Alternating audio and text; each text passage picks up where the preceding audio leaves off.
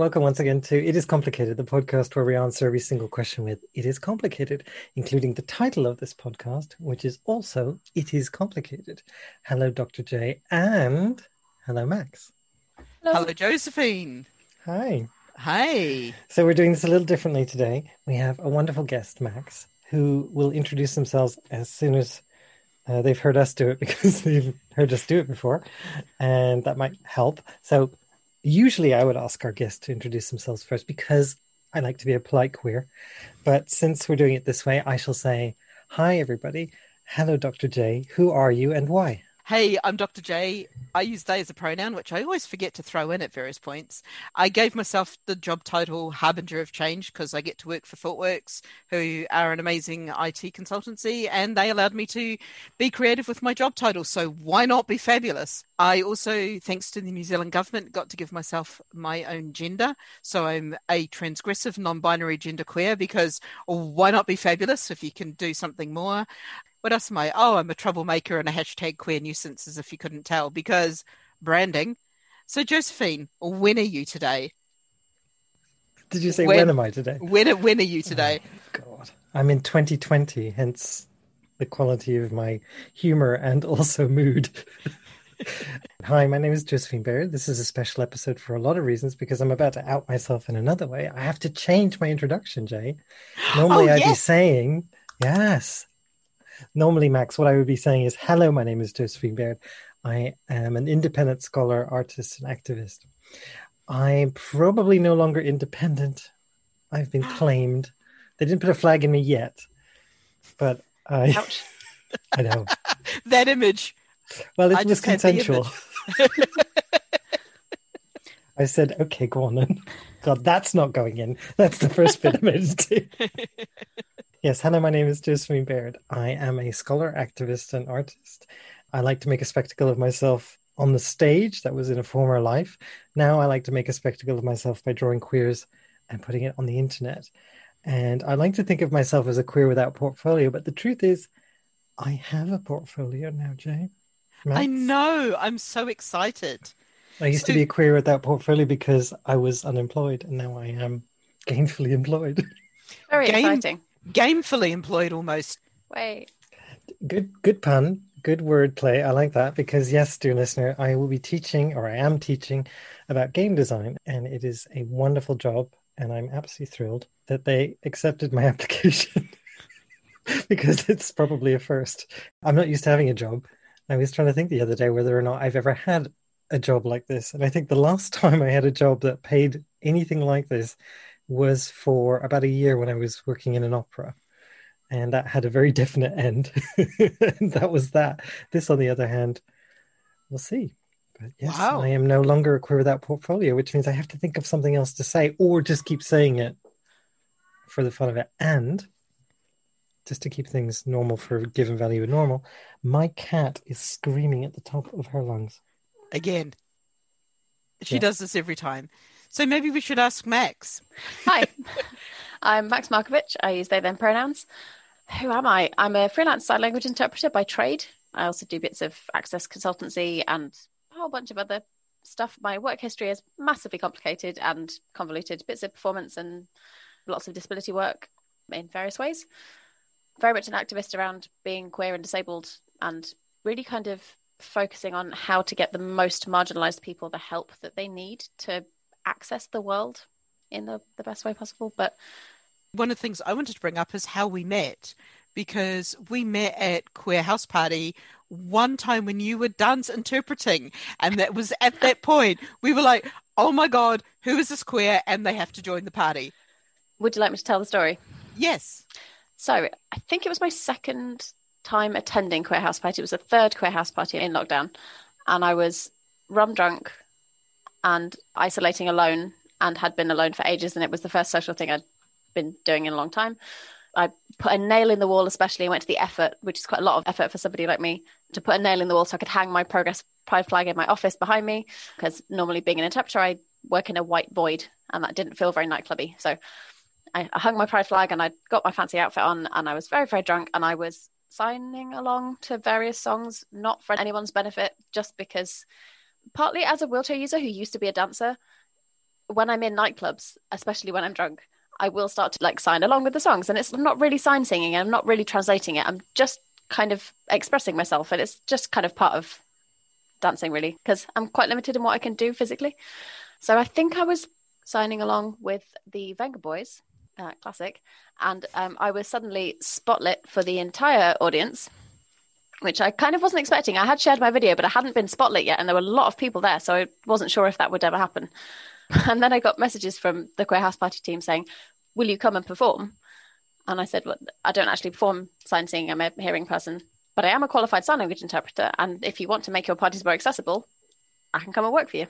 And the rest is history. I was on the team from the next week. I had lost all of my interpreting work when I had to Shield, and I had a month and a half with no work at all, and then suddenly got this job. But it was also my first ever queer interpreting job. And it was so liberating to have a job where I didn't have to kind of think, is the fact that I'm non-binary or visibly trans or visibly queer going to make people distracted or say stuff that's inappropriate or ask me really personal questions? That was just not an issue. And I got to dress however I wanted, as long as it was appropriate for the interpreting side of the job. But I didn't have to wear like office wear. I could wear something that was more me, but that was appropriate for interpreting. It's very much changed my whole perspective really on how I represent myself as a queer person in the workplace, and has also highlighted the fact that people really need more trans interpreters, because I get so many interpreting requests from people for trans specific events, and they go, do you know any other trans interpreters? And I don't. If there are any of you out there, please tell me, please say hi. I'd really love to meet you. I think that's such an interesting thing to talk about, because obviously I've literally just gotten a new job, and it's the first job I've had in a long time. And being openly trans in the workplace has been something I've had to consider, well, for 2 decades at this point. It's terrifying to me. Even now, 20 years later, I'm still really, really nervous applying for any kind of job as a trans person. I think in one of our previous episodes, Jay, I talked about one of the reasons I didn't go into a particular career was because I thought there was no way to be trans in that career. Not in a way that actually would allow me to eat food and have a roof over my head. Like I could have like gone in and been like, damn it, I'm trans and I don't care. I'm also no longer alive because I haven't been able to eat food or live in a house of any kind. And even now it was really scary, even though they knew who I was, they knew my background, and I was still nervous. I was still terrified that this would be a factor. And I couldn't shake it, and I don't know why. I think it's just that constant fear. But to be in a workplace now where not only was that known prior to and was included in their conception, all my work that I'm going to be doing for myself, my research, is on trans and queer issues. So I'll be referencing and talking about this pretty much every opportunity. To have it so integral to what I'm doing in an environment like this, I'm almost terrified by the fact that it's actually happening. And Jay, I know you've been in a similar situation with this, where suddenly you're put in a position where you're no longer having to constantly be in clench in the workplace. My workplace, they're not just relaxed about me being non-binary, they openly celebrate people who are non-binary, people who are different. That's all just you. Come and do your job and bring all of that stuff, bring all of that thinking along, which is amazing. And I think it's interesting to hear how even as a freelancer that makes a difference. It really does. And yeah, generally there is an issue. There's a knowledge gap in the interpreting community. And obviously the places that you're working are vastly different, and it really depends on where you are. But to an extent, the people I'm the most myself with are my co-workers, as in the other interpreters I'm working with. But prior to lockdown, I had never had a co-worker who had used the correct pronouns for me. And that's including all of the people I had specifically discussed it with and who had pointed out my pronoun badge on my lanyard, on my trans flag, on my pride flag. And then the first thing they say is the wrong pronoun, without fail. It had never happened to me before lockdown. And then through lockdown, I've worked with some brilliant interpreters, and I've also worked with some utterly baffled people as to why I have my pronouns in my Zoom name. It just really depends on where I'm working. But I think partly because I use a wheelchair, that is by far the biggest thing that people focus on in person. It will always outweigh the fact that I'm gender non-conforming. It will always outweigh any other thing about me. I'm sitting down and I brought my own chair. And that is a really big deal for a lot of people.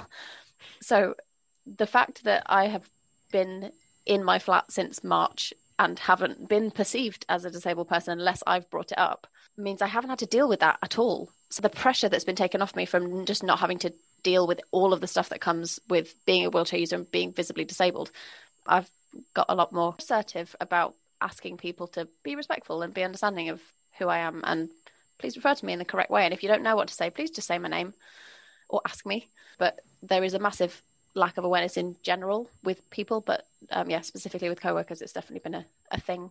I now have a brilliant network of wonderful interpreters I know, but they live literally all over the country and I might not ever see or work with them ever again. But that is the magic of working online. I'm wondering if there's something about working online that allows for a particularly queer way of working, because I've noticed that my work completely altered as soon as most people were doing certain things online. Like, I ended up suddenly working as a captioner, and it meant that I could survive in a way that I hadn't before. And then I got to work with queer people like Max, and got to work with a whole bunch of other queer fabulous people who there is a good chance I would never have met, because I'm not physically in the same country as either of you two. And often with many of the jobs I've been doing, I'm not in the same country either. And with the current job that I just got, I'm in the same country, but the place where I'm going to be working is on an island. But I will be teaching there from this very room. And yet, because I'm here and because I was able to teach online with the camera, and because I had very specific queer knowledge, which is being really flexible and being able to work in odd conditions in odd ways, I think my ability to do this job was greater. And that really was interesting, to suddenly be so flexible. And I think it's because of being queer and working this way. The thing is, we've talked about this before, Jay, and we've talked about queer people often having to make connections virtually, that the internet being what it was 20 years ago and now, and the huge influx of social media spaces, that because we're always looking for community, we're always looking for someone like us, because unfortunately our immediate social environment won't necessarily provide that, or may not at all. We look for community, especially online. We're always looking for each other. So we're used to being flexible. We're used to seeking each other out. And I think we're used to being particularly flexible in how we socialize and how we meet and work together. We also talked very recently, you and I, about being creative in work environments and doing things in a way that is different, because no one's paying us to do queer art, right? Like, we're all queer artists, all three of us. No one's going to go out of their way to pay us to do what we want to do. So we find a way to do it. We make it up as we go along. Well, no one knows how to work in this environment. This is new for everyone. But one of the things that we're used to doing is adapting our working environment, adapting who we are, seeking each other out, helping each other out, hopefully. I mean, I know I'm being very optimistic socially right now. And of course, this isn't always true. And I caveat everything I'm saying with that notion. But I'm also the eternal queer optimist, because I do find communities who are willing to help each other. I mean, my goodness, I have a job now. I'm beyond thrilled. It's huge for me. But I was being helped out for the last month by queers that Jay, I've known for a very long time. The Queer House Party crew, I knew for about 5 minutes, and they were welcoming me in and giving me a paid job when I had no money at all. And yeah, we were able to adapt and create queer social spaces. We were able to create new jobs for ourselves, create new opportunities. And I think that's because we're used to having to do that, which we should never have to get used to doing. But because we have that skill, when things go weird, we can do it in our queer little way. I think the skills that queer people learn socially absolutely translate into other forms of finding ways to work and support each other and continue other bits of your life that had to be face-to-face before and suddenly couldn't be. What I have considered a lot is how the disability community and the kind of broader people with access needs in general, whether they identify as disabled or not, lots of us kind of went, I've kind of been preparing for this for a long time. Like, being stuck in the house for long periods of time and unable to go out and do things, I've done that before. And also a lot of people like myself who have mental health issues have been kind of living in a worst case scenario for most of our lives. So when a worst case scenario happens, you kind of go, okay, I've thought about this. This is what I can do to do my best to mitigate it. That doesn't mean that we're fine. But I think a lot of us felt a bit more prepared to deal with like a sudden massive shift in lifestyle. But yeah, I absolutely think it applies to the queer community as well, just because survival skills is a thing we've got, because unfortunately we've had to have them. So just anticipating disasters, and I've already thought about how I might plan a solution. And also, again, autistic skills, what I want as soon as possible is a plan and some organization. And if no one else has got one, then I will just arrive with, like, you need to do this, this, this, and this. So I am getting a bit of a reputation in certain workplaces. You're indispensable in those environments. I'm not kidding. Having had the delight of working with you in numerous environments, your ability to do that is astounding, even to those of us who plan constantly in our own heads as well. Because I too rehearse conversations in my head constantly, actually to the point of distraction. It does mean I'm quite good at debates and discussions and arguments, which is good for my job, but not so good for my, needing to sleep. Okay, part of explaining the look on my face, just rolling back ever so slightly. What do you describe it for us, Jay? Yeah. I have no idea what the look on my face looked like, but the look on my face was, I used to do that when I was in my majorly anxious moments. And one of the things of getting rid of my anxiety, or getting my anxiety down to the point where it's much more manageable, has been to quieten that part of my brain. But I still have somehow retained the ability to plan very quickly, but I can turn it on and off, which has been great. The other thing that I will say is that should anyone want somebody who is organized and can build a plan and can execute a plan, especially around getting performers to do things, Max is that person. I've worked producing a festival, which Josephine will attest to. I've never seen anyone just go, right, here's the list of stuff that has to be done, and we're down to here, and these 3 things haven't happened. So could you start chasing these up? And here's the other 10 things that need to happen. I've never seen anyone do it. It's like, this stuff needs to be done. It's always said in a neutral tone, and it's never pointing fingers, and it's always done with beautiful grace, which is something that I completely appreciate of Max doing stuff. Again, it's turning into a love feast. I have definitely noticed that the way in which I organise things is not quite the way that other people organise things, which usually leads me to believe that I'm in the wrong because I know I'm not doing something the way other people do. But I had an entire childhood of being undiagnosed autistic and having to learn like social rules and what you will and will not be bullied for, and like that has a major impact on the way you perceive literally any social situation. There's 2 things that I really want to draw out what you're saying. One is an incapacity for a human being to think that something is normal when it's not, in the most sense of like normal being usual commonplace rather than normal being okay. See, this is dangling modifiers. We talked about this before. This notion of normal that we have is that it's always personal. Like, well, my experience is normal to me, so I'm going to assume it's normal for everyone. Kids do it when they're in really unusual or difficult circumstances. The way they survive is by making it normal. Like everybody's families, like we do that to survive. And then as social beings, we assume lots of things are normal because that's how we get by.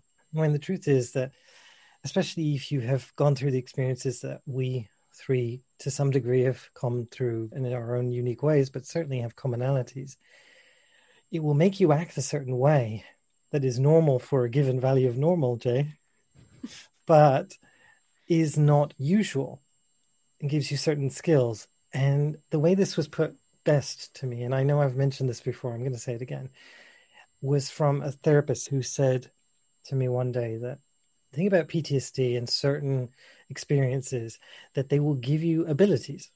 For me, one of them is hypervigilance and the ability to plan very, very quickly and to think out where possible dangers, obstacles, concerns may come and come up with solutions very, very quickly, being able to mitigate certain circumstances. That's a really good skill to have. Being able to plan really quickly in a crisis, really good skill to have. To be able to organize really quickly and to assess social situations, really good skill to have.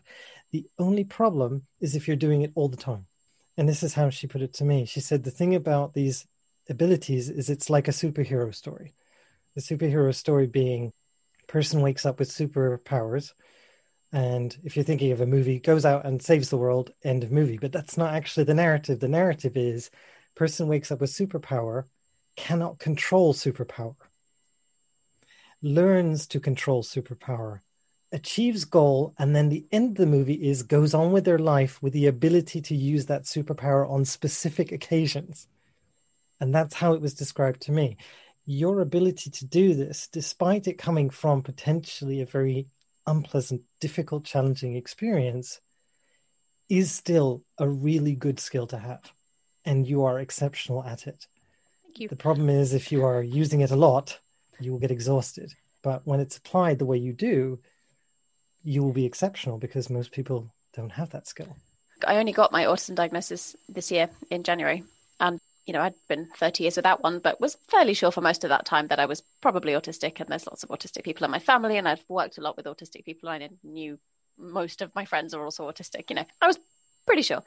But I didn't get my formal diagnosis until this year.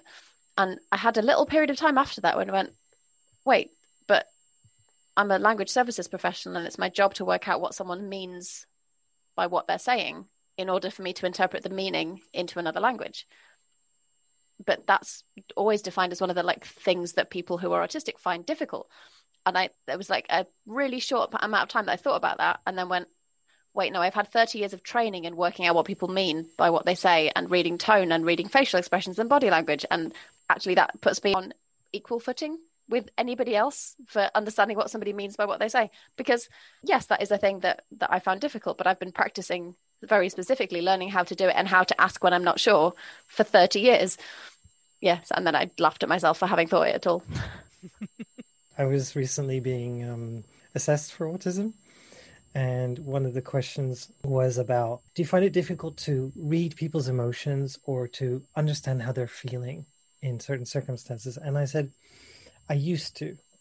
I kind of learned not to. And they said, well, how did you learn? And I said, well, I studied psychology. I have a degree in it. They tick a box on the form and you're done. You should have seen it. They ticked a really big, when you can see they're looking at you and they just have this clipboard. They write nothing for about an hour and then you say something and then all of a sudden, scribble. Yeah. I, unlike everyone else in this conversation, do not have an autism diagnosis. I'm supposedly neuronormative. I like the way value of normative. Yeah, for a given value of normative. And I know I'm not autistic, but it's also, as far as I see, and this comes from, what's the name of the trans person's book? No labels. Labels are bad. Labels are good. Uncomfortable Labels. That's Uncomfortable Labels by Laura Kate Dale. Thank you. 2019. Of course, you're going to quote. I know you're autistic. Both autistic people are like, why could you not remember the name of the book? And I'm like, I could see the cover of the book. It's vaguely a greeny, bluey color, and it looks like some fabric, and it's got a clothing label on there. But that's about all I could get. You didn't need to know that because you had somebody who has an index in her head in the conversation. So absolutely. So I could give a vague description. One of the things that she talks about is it being like a spider's web of different traits. And there are some traits that are slightly on the autistic spectrum, but are also on the anxiety spectrum. So I have a real thing about the texture of clothing, and I can only wear specific fabrics against my skin.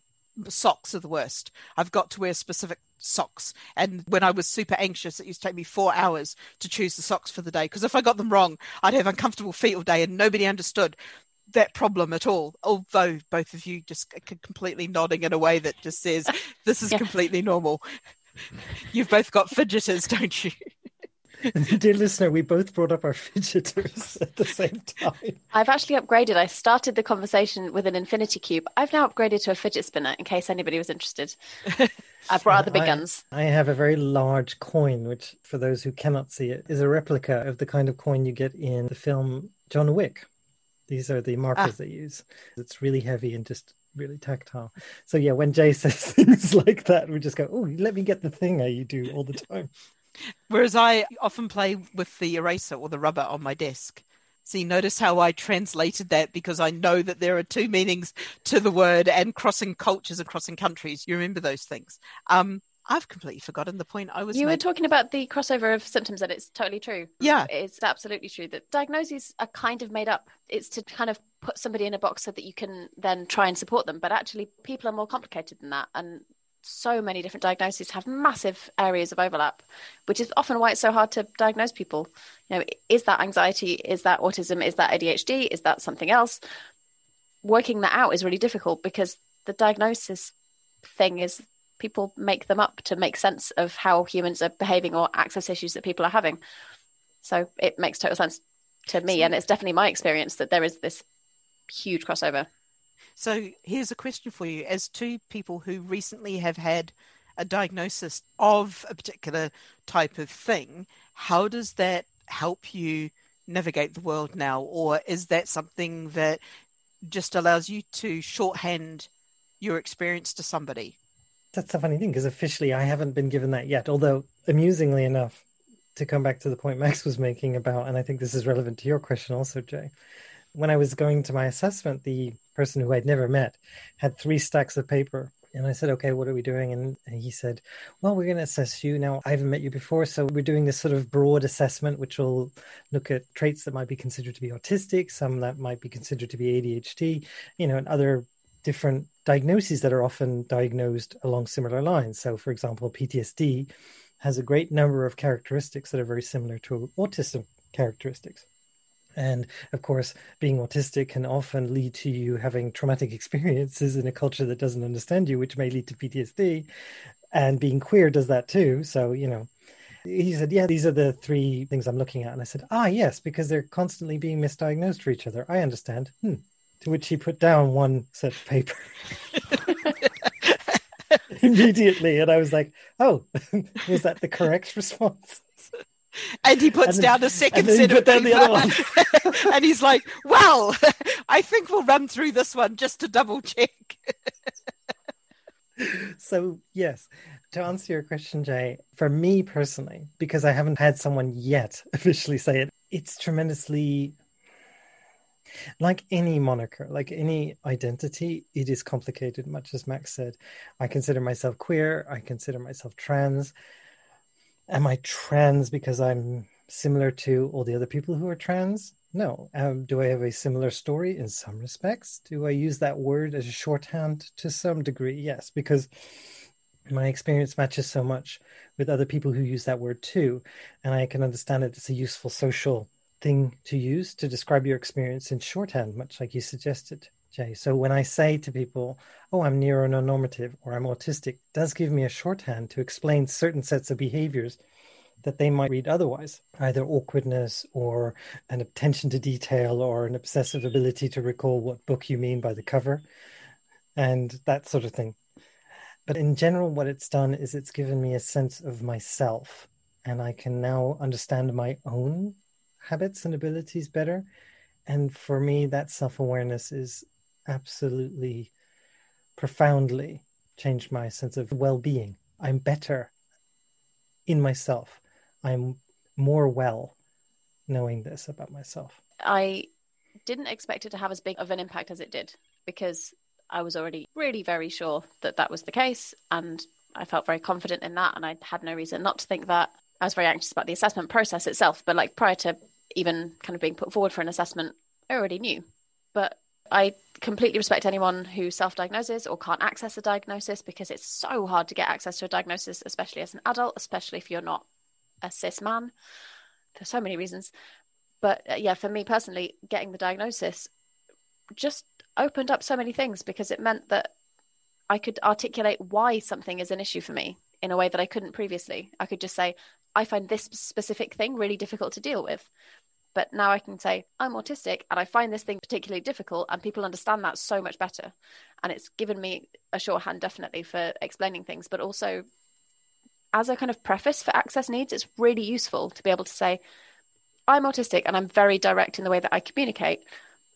I won't be using subtext. So if you're reading subtext into something I'm saying, that's not coming from me. Please ask me if I actually meant that. It was very useful and very validating, and also has kind of caused me to kind of look more deeply into which other things that I hadn't previously identified as being part of being an autistic person living in the world without a diagnosis that have had major impacts on me throughout my life.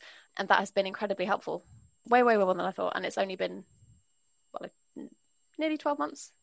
Definitely having the diagnosis was very helpful, but it's not something everybody can get, unfortunately. And especially people who already have other diagnoses that often overlap.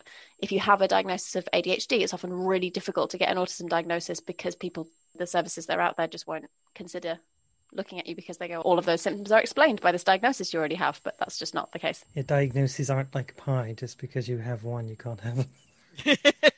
You can have as many pies as you want. I want all the pies. And Actually, Jay, no, I don't. I don't want all the pies. I have more than enough pies at the moment.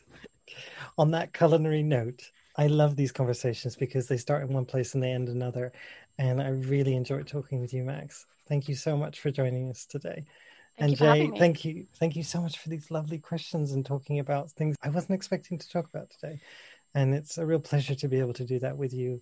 That openness and ability to self-explore is really, really important right now. And I really appreciate that. So thank you both. And Jay, my question that I ask every week, Max, I apologize for this in advance. The way we end every show is that I ask Jay a particular question, and the answer that Jay will give me is shocking, and to which I will then give my usual response. So that's how this goes. Jay, now that we've finished our lovely podcast, what would you like to talk about next week? I'm sure she's tweeted again. I know that there's more stuff going on. I mean, there's the GRA consultation. She's going to have an opinion about which toilets I should go into, isn't she? Because that matters to her, because she's a rich fucking woman who's just got nothing else going on in her life other than just going off about which toilet trans people can use. Because J.K. Rowling has more money than God. And you think she could afford more toilets for us? Oh, absolutely. Why doesn't she just build an entire range of gender neutral, disability friendly, changing places toilets in every fucking place? Now, that would be a great thing that we could talk about. I'd rather not. That's how we end the podcast, Max, every week, I swear to God.